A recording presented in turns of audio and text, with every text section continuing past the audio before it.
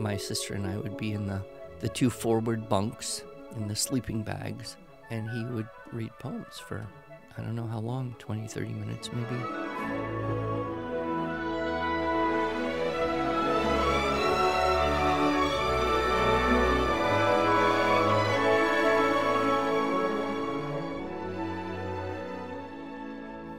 Hello, and welcome to the Arts of Language podcast with Andrew Pudewa, founder of the Institute for Excellence in Writing, or as many like to say, IEW. My name is Julie Walker, and I'm honored to serve Andrew and IEW as the Chief Marketing Officer. Our goal is to equip teachers and teaching parents with methods and materials which will aid them in training their students to become confident and competent communicators and thinkers.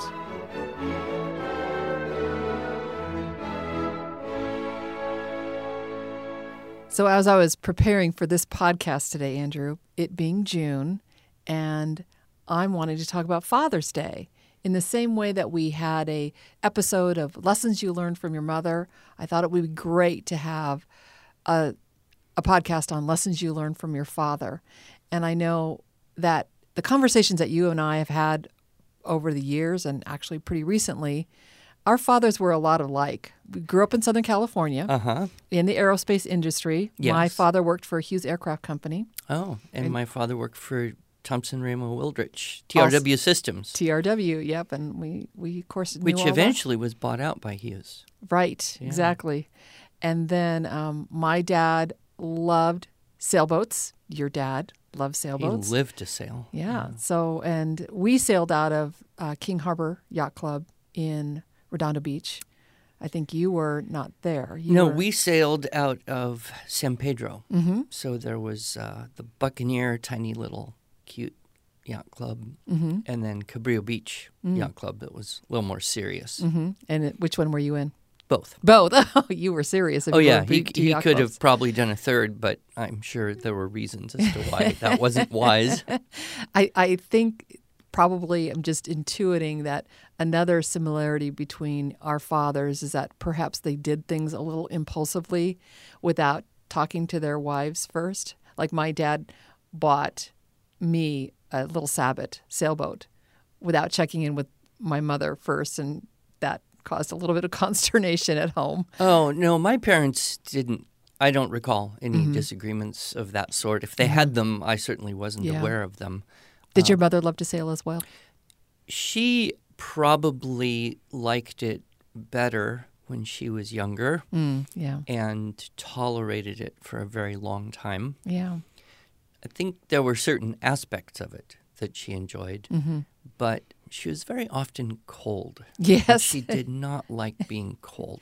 Well, and the beaches and the ocean in California is very much cooler than in the Atlantic Ocean, because the California current just brings that cold weather right down from Alaska. Yeah, and it's cold at the ocean. It's damper. Yeah, the humidity level. It's not like, Texas or something, but it's higher. Well, my mother didn't swim. Oh. So she would not get anywhere near a sailboat other than to drop us off at the harbor and say, see you later. Oh. Yeah, so she never... Well, no, we cruised over to Catalina Island, pretty much every weekend during the summer. And she came right along, all the years, and I would catch fish and she would cook them. He would help me figure out the mechanics of catching fish. Right. Now, did your mother clean the fish as well before she cooked it? I learned how to do that. Yeah. But anyway, we're talking about him, and I'd start at home. One of my strong memories is Sparklet's drinking water. Huh. He loved drinking water, but not tap water. No. And so we had these big glass 5 gallons on a stand, and he would lift them up and put them in, and then we would have this, pure drinking water. And I don't know, for better or worse, I have never in my life been able to drink tap water. So, well, yes, to this day you're a bit of a water snob. Yeah. And of course, those early memories of, roughhousing on the floor. He liked to tinker in the garage. and I would just hang out there with him a lot. I never really caught his aptness for mechanical things. I think a few times I did successfully manage to change the oil in my car, but beyond that, I couldn't do a thing. But he would tinker with cars, and he always had projects going. That's the engineer type, isn't it? Yes, exactly. Yep. And we had a boat from the time I was very, very young. Pretty much the same boat all those years. What was the name of your boat? Finesse. Finesse. Because my parents played bridge occasionally, and that's a bridge term that, of course, has outside applications. It's basically when you kind of trick someone into thinking you've got something that you don't have, or that you don't have something you do have, and then you win a trick, a point. And so he liked to race boats. So, Finesse, I think it's a great name. Yeah, it is good. 32-foot Pearson. Not the fastest craft on the water. No. I always used to envy the Cal 40s and those boats with low handicaps. Yes. So you had a higher handicap then, too. Yeah, 235. I don't remember what ours was. PHF. In Allegro. You think back and there's specific memories, and then there's kind of a collage of memories. One thing, he was very interested in helping me learn to think about things. One manifestation of that was this game, and I've tried to find it. I don't think it's still in print, but it was called Propaganda. And it would use various forms of propaganda, and you had to identify, which was it. Kind of probably involved detecting logical fallacies and things like that. But I just remember it was a hard game, but I liked it because I always thought, oh, this is making me smarter. But he was very tolerant, taught me to play chess, which I love to this day, although I'm not good at it.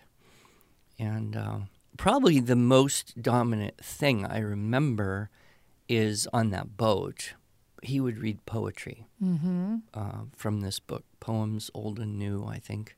I even have the same book. Aww. It's one of the oldest things I have. I have a hairbrush from my babyhood. Aww. And that book are probably the two oldest things I still possess. Okay, so for our listeners who don't understand where Catalina is in compared to San Pedro, what is this, a multi-day trip to get there? No. It's 20 miles off the coast. So how long would it take you? So describe a typical weekend. Oh, well, okay, a typical weekend, he would generally take a day off Friday in the summers, and sometimes a half day on Thursday. And then we would often, he would come home, we would pack up, we'd go down to the boat, we'd get there in the late afternoon. It's 4 or 5 hours to get over there. And I think he liked going in the night because the children were asleep. Oh. And no one was complaining about how long it was going to take. So you motored over there then? We would motor over, and then I would wake up and boom, you're there, and you can start playing. Or sometimes we would leave in the morning. A lot of times we had to motor because just the wind was not great.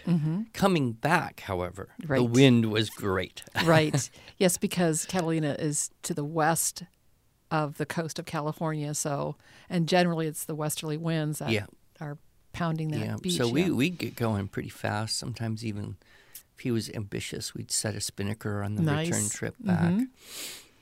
He just loved water and being on the water and being near the water. It was funny. We'd be at the beach, and I'm just wanting to do stuff. I just want to go somewhere, climb, go on the rocks, build stuff. And my sister's 5 years younger, so for many years in there, she wasn't really able to tag along, do a lot. He liked to just sit with his back up against the little cliffy thing there in the shade and just look at the water and do nothing. And I remember as a kid thinking, how can a person want to do nothing? Now, at my age, I can understand it much better. But we would take long hikes up in the very pretty good mountains. I mean, 4, 5, 6, 7 hours to get to the top of a mountain and back again. Racing was a profound thing. Yes. The Cabrillo Beach Yacht Club had wet Wednesdays. Okay. During the spring and summer season. Mm-hmm. And so he'd take off, half a day. He had a lot of vacation. Sounds like it. I think by the time I left home, he had like 6 weeks of paid vacation or something. Mm-hmm. So he'd take off half the day, and we would get down to the boat by 5 o'clock, and the start of the race, and he'd sail around, and that harbor, San Pedro, Los Angeles Harbor, was very windy. In fact, there was this spot where the wind would kind of come around Point Vicente, and just like they called it Hurricane Gulch. Oh, uh-huh. And so it was choppy and wet a lot of the time. And there were a few other of his friends that would crew on the boat because we needed about 4 people at least, plus little me, to race that boat. Mm-hmm. By the time it was over, it was almost dark. And then you're having to fold the sails and wash down the boat and do all the chores in the dark. Mm-hmm. But I relished those times. Mm-hmm. It is probably a case of until I was old enough to be useful, at which point I became less interested in the whole thing. He more just tolerated having me there participating than I was really important to the success of the venture. But I always felt like it. You mentioned folding the sails. Yes. And if any of our listeners ever did sailing or raced sailboats or anything like that, they might have gotten that wash of memory, nostalgia that just came over me because you have to do it just right. Yeah. Because if you don't do it just right, then you're risking a huge investment. Both my parents were very particular about folding. Yeah.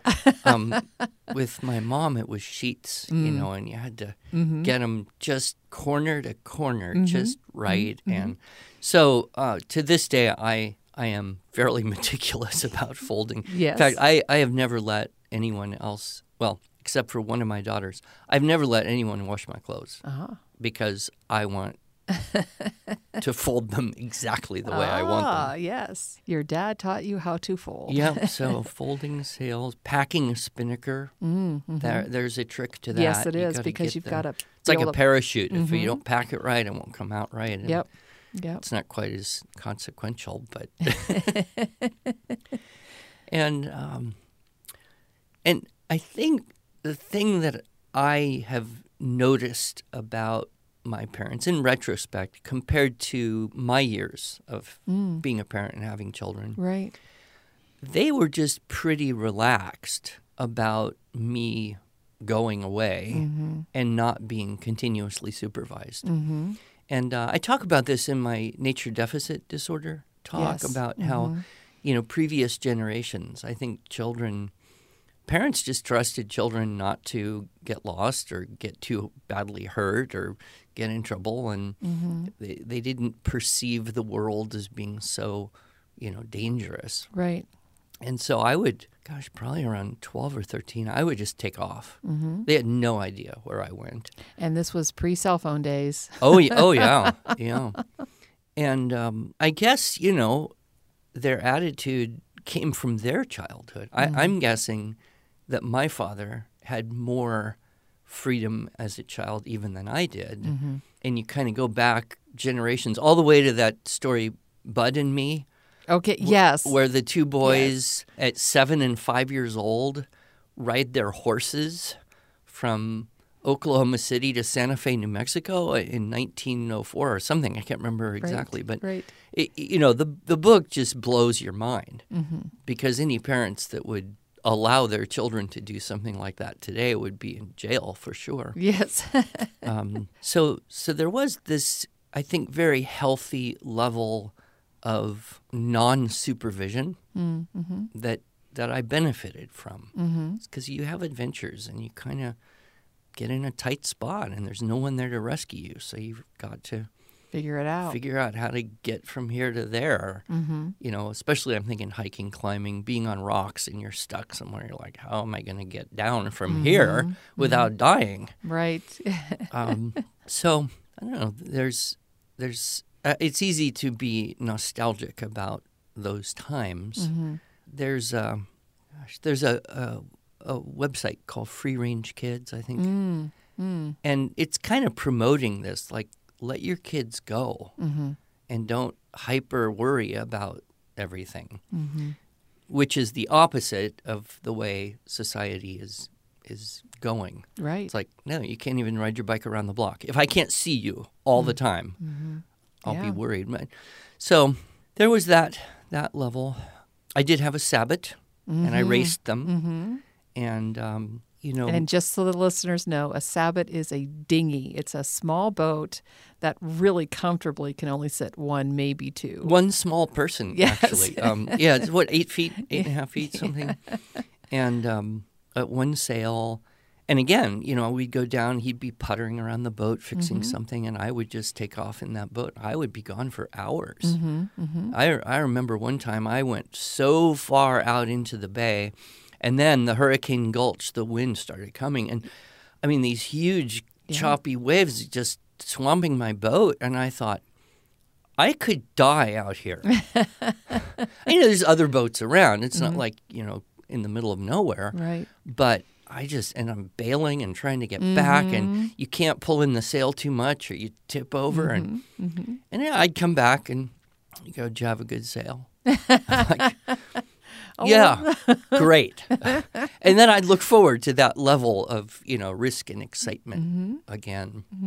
I always went to the boat show. Did you ever go to a boat show? No. That was the time when covetousness would creep in, dissatisfaction.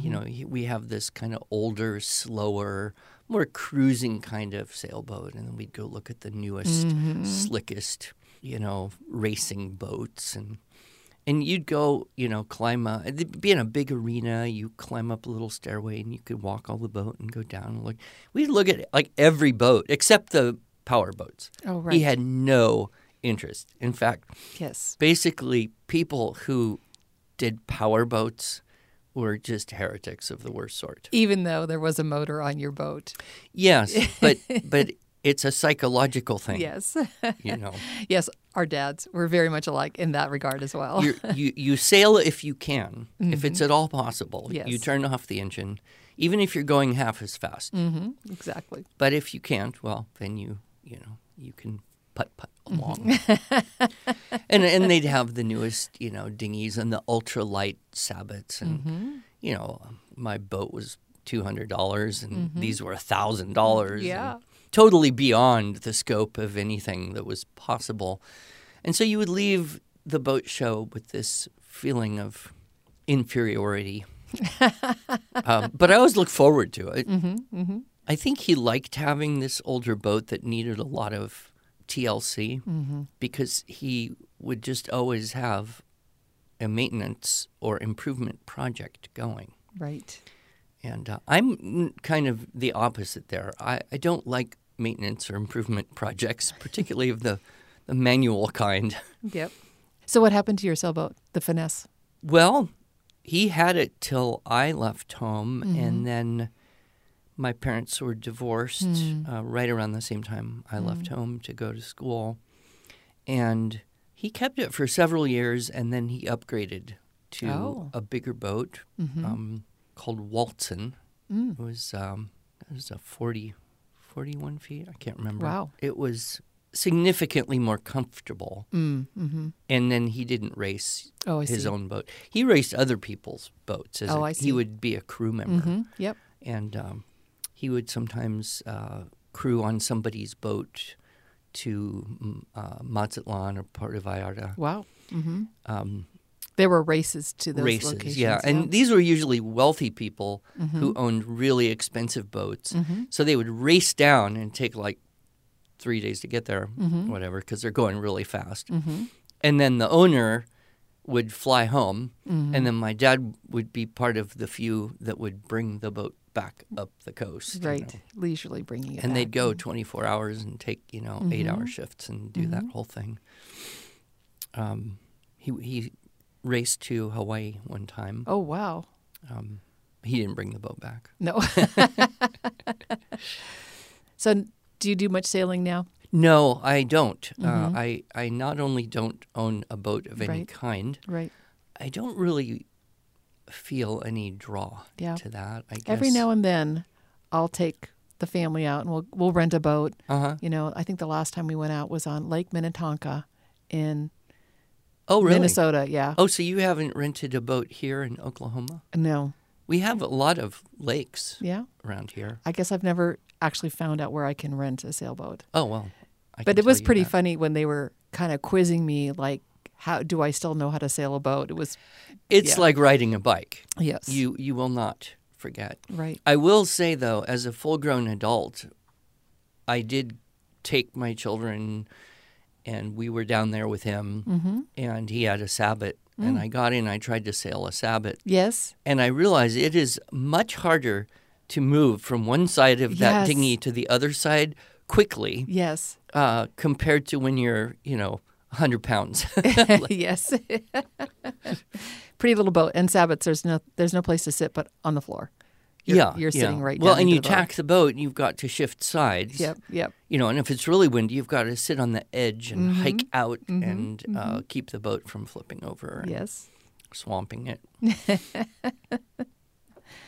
Great. So tell me about, I know that in your talk, Nurturing Competent Communicators, you started to go here.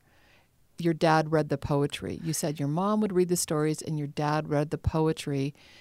Obviously, that was a big influence in your life. How did your dad get excited about poetry? I do not know. We just had this book of poems, and it was just one book, but it was a big, thick book of a whole lot of poems.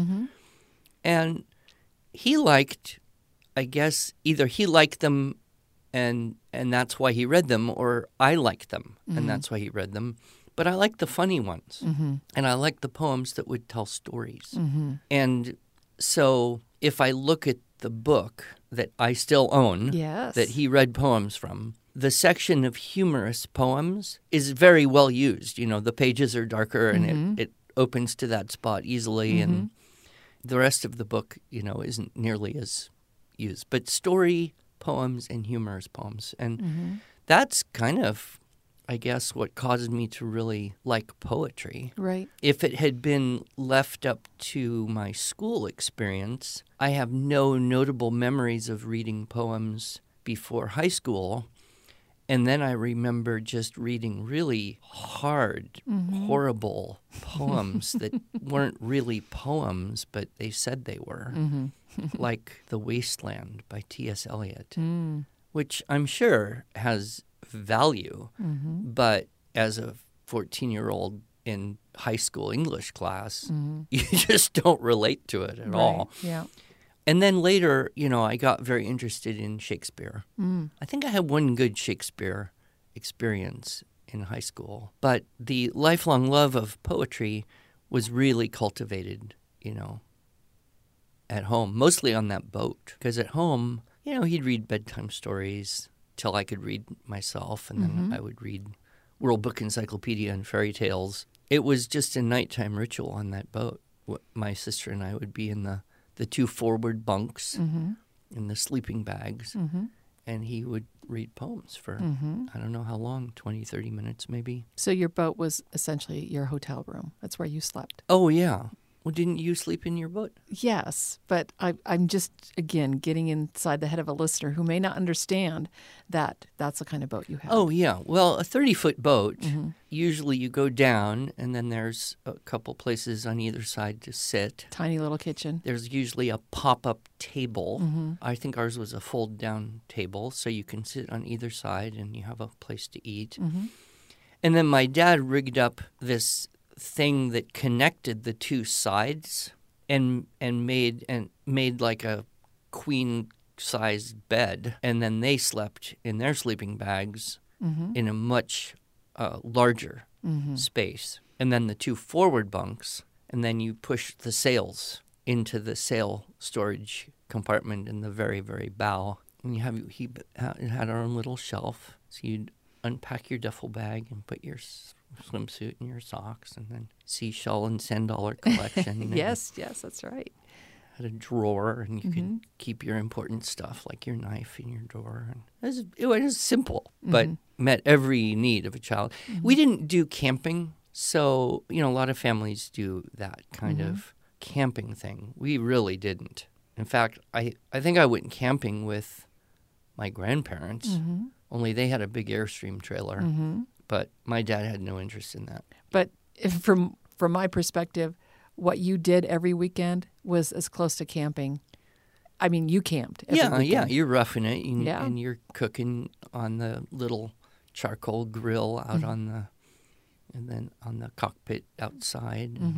And I would sometimes catch fish or spear fish. I don't think my dad liked fish very much, but my mother loved the fish. And we usually would have, hamburgers and maybe steak and then fish. If you happened to catch it. And then the ice would melt. So we had an ice box. Did you have an ice box? So to do this, you would get a big, block of ice. 2-foot cube of ice, maybe not 2 feet, 1.5 feet, and put it in the ice box. And then you would put in all of your perishables. Milk for your cereal, the meat, whatever you would normally put in your refrigerator. Only this ice would just melt. So on a long trip, like if we had a long trip up to Santa Cruz Island, we'd be gone for a week. The ice would melt by that time. Sure. So there's no more fresh anything, and it was all canned and packaged. But you're a kid, you're always hungry. Sounds like you had an idyllic childhood with lots of great memories with your father. Lots of great memories. I think there obviously were challenges in the teenage years. Although I'll finish up with this very humorous, appropriate Father's Day story. So okay, great. I took my son with my father and his wife on his nice, spacious boat. We went over to Catalina Island, and my son was, I think, 14. Okay. And he was just really being obnoxious and just driving me crazy. And I was so, just getting so angry. And I finally said, all right, I said to him, you get off this boat. You get in that dinghy and you just go away for an hour. I don't want to see you. And if you're not off this boat in 1 minute, I'm going to throw you in the water. Right? He could swim. So he's pouting and he goes away. And I turned to my father and I said, did I give you a bit of grief when I was that age? And my father just smiled and said, you have no idea. Oh, wow. So, it's a good thing that the happier memories are the stronger ones, and the times where there were conflict seem to fade better. And that's, I guess, a gift of memory. Yes, exactly. Well, thank you for sharing your memories of your father and for sharing, albeit not directly, certainly many lessons you learned from him. Happy Father's Day. Thank you.